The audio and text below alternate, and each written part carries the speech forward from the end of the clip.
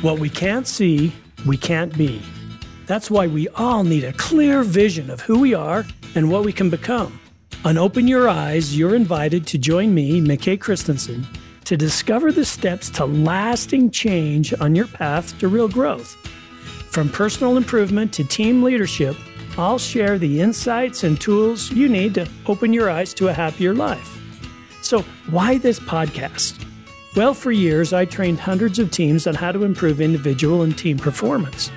And I get a lot of messages asking for the podcast version of my trainings. So I've taken the messages from my book called Open Your Eyes, lessons from my Inspire Change training series, and other leadership trainings, and put them into an easy-to-listen-to podcast series. You know, for my work as a PhD in adult learning, I'll also take you inside my research findings to discover the defining power of self-identity and the strategies to leading as an authentic leader. And as a college instructor, I learned a long time ago that analogies, stories, and real-life examples teach so much better than a long list of boring steps or principles. So prepare to have fun, laugh a little, and learn a lot.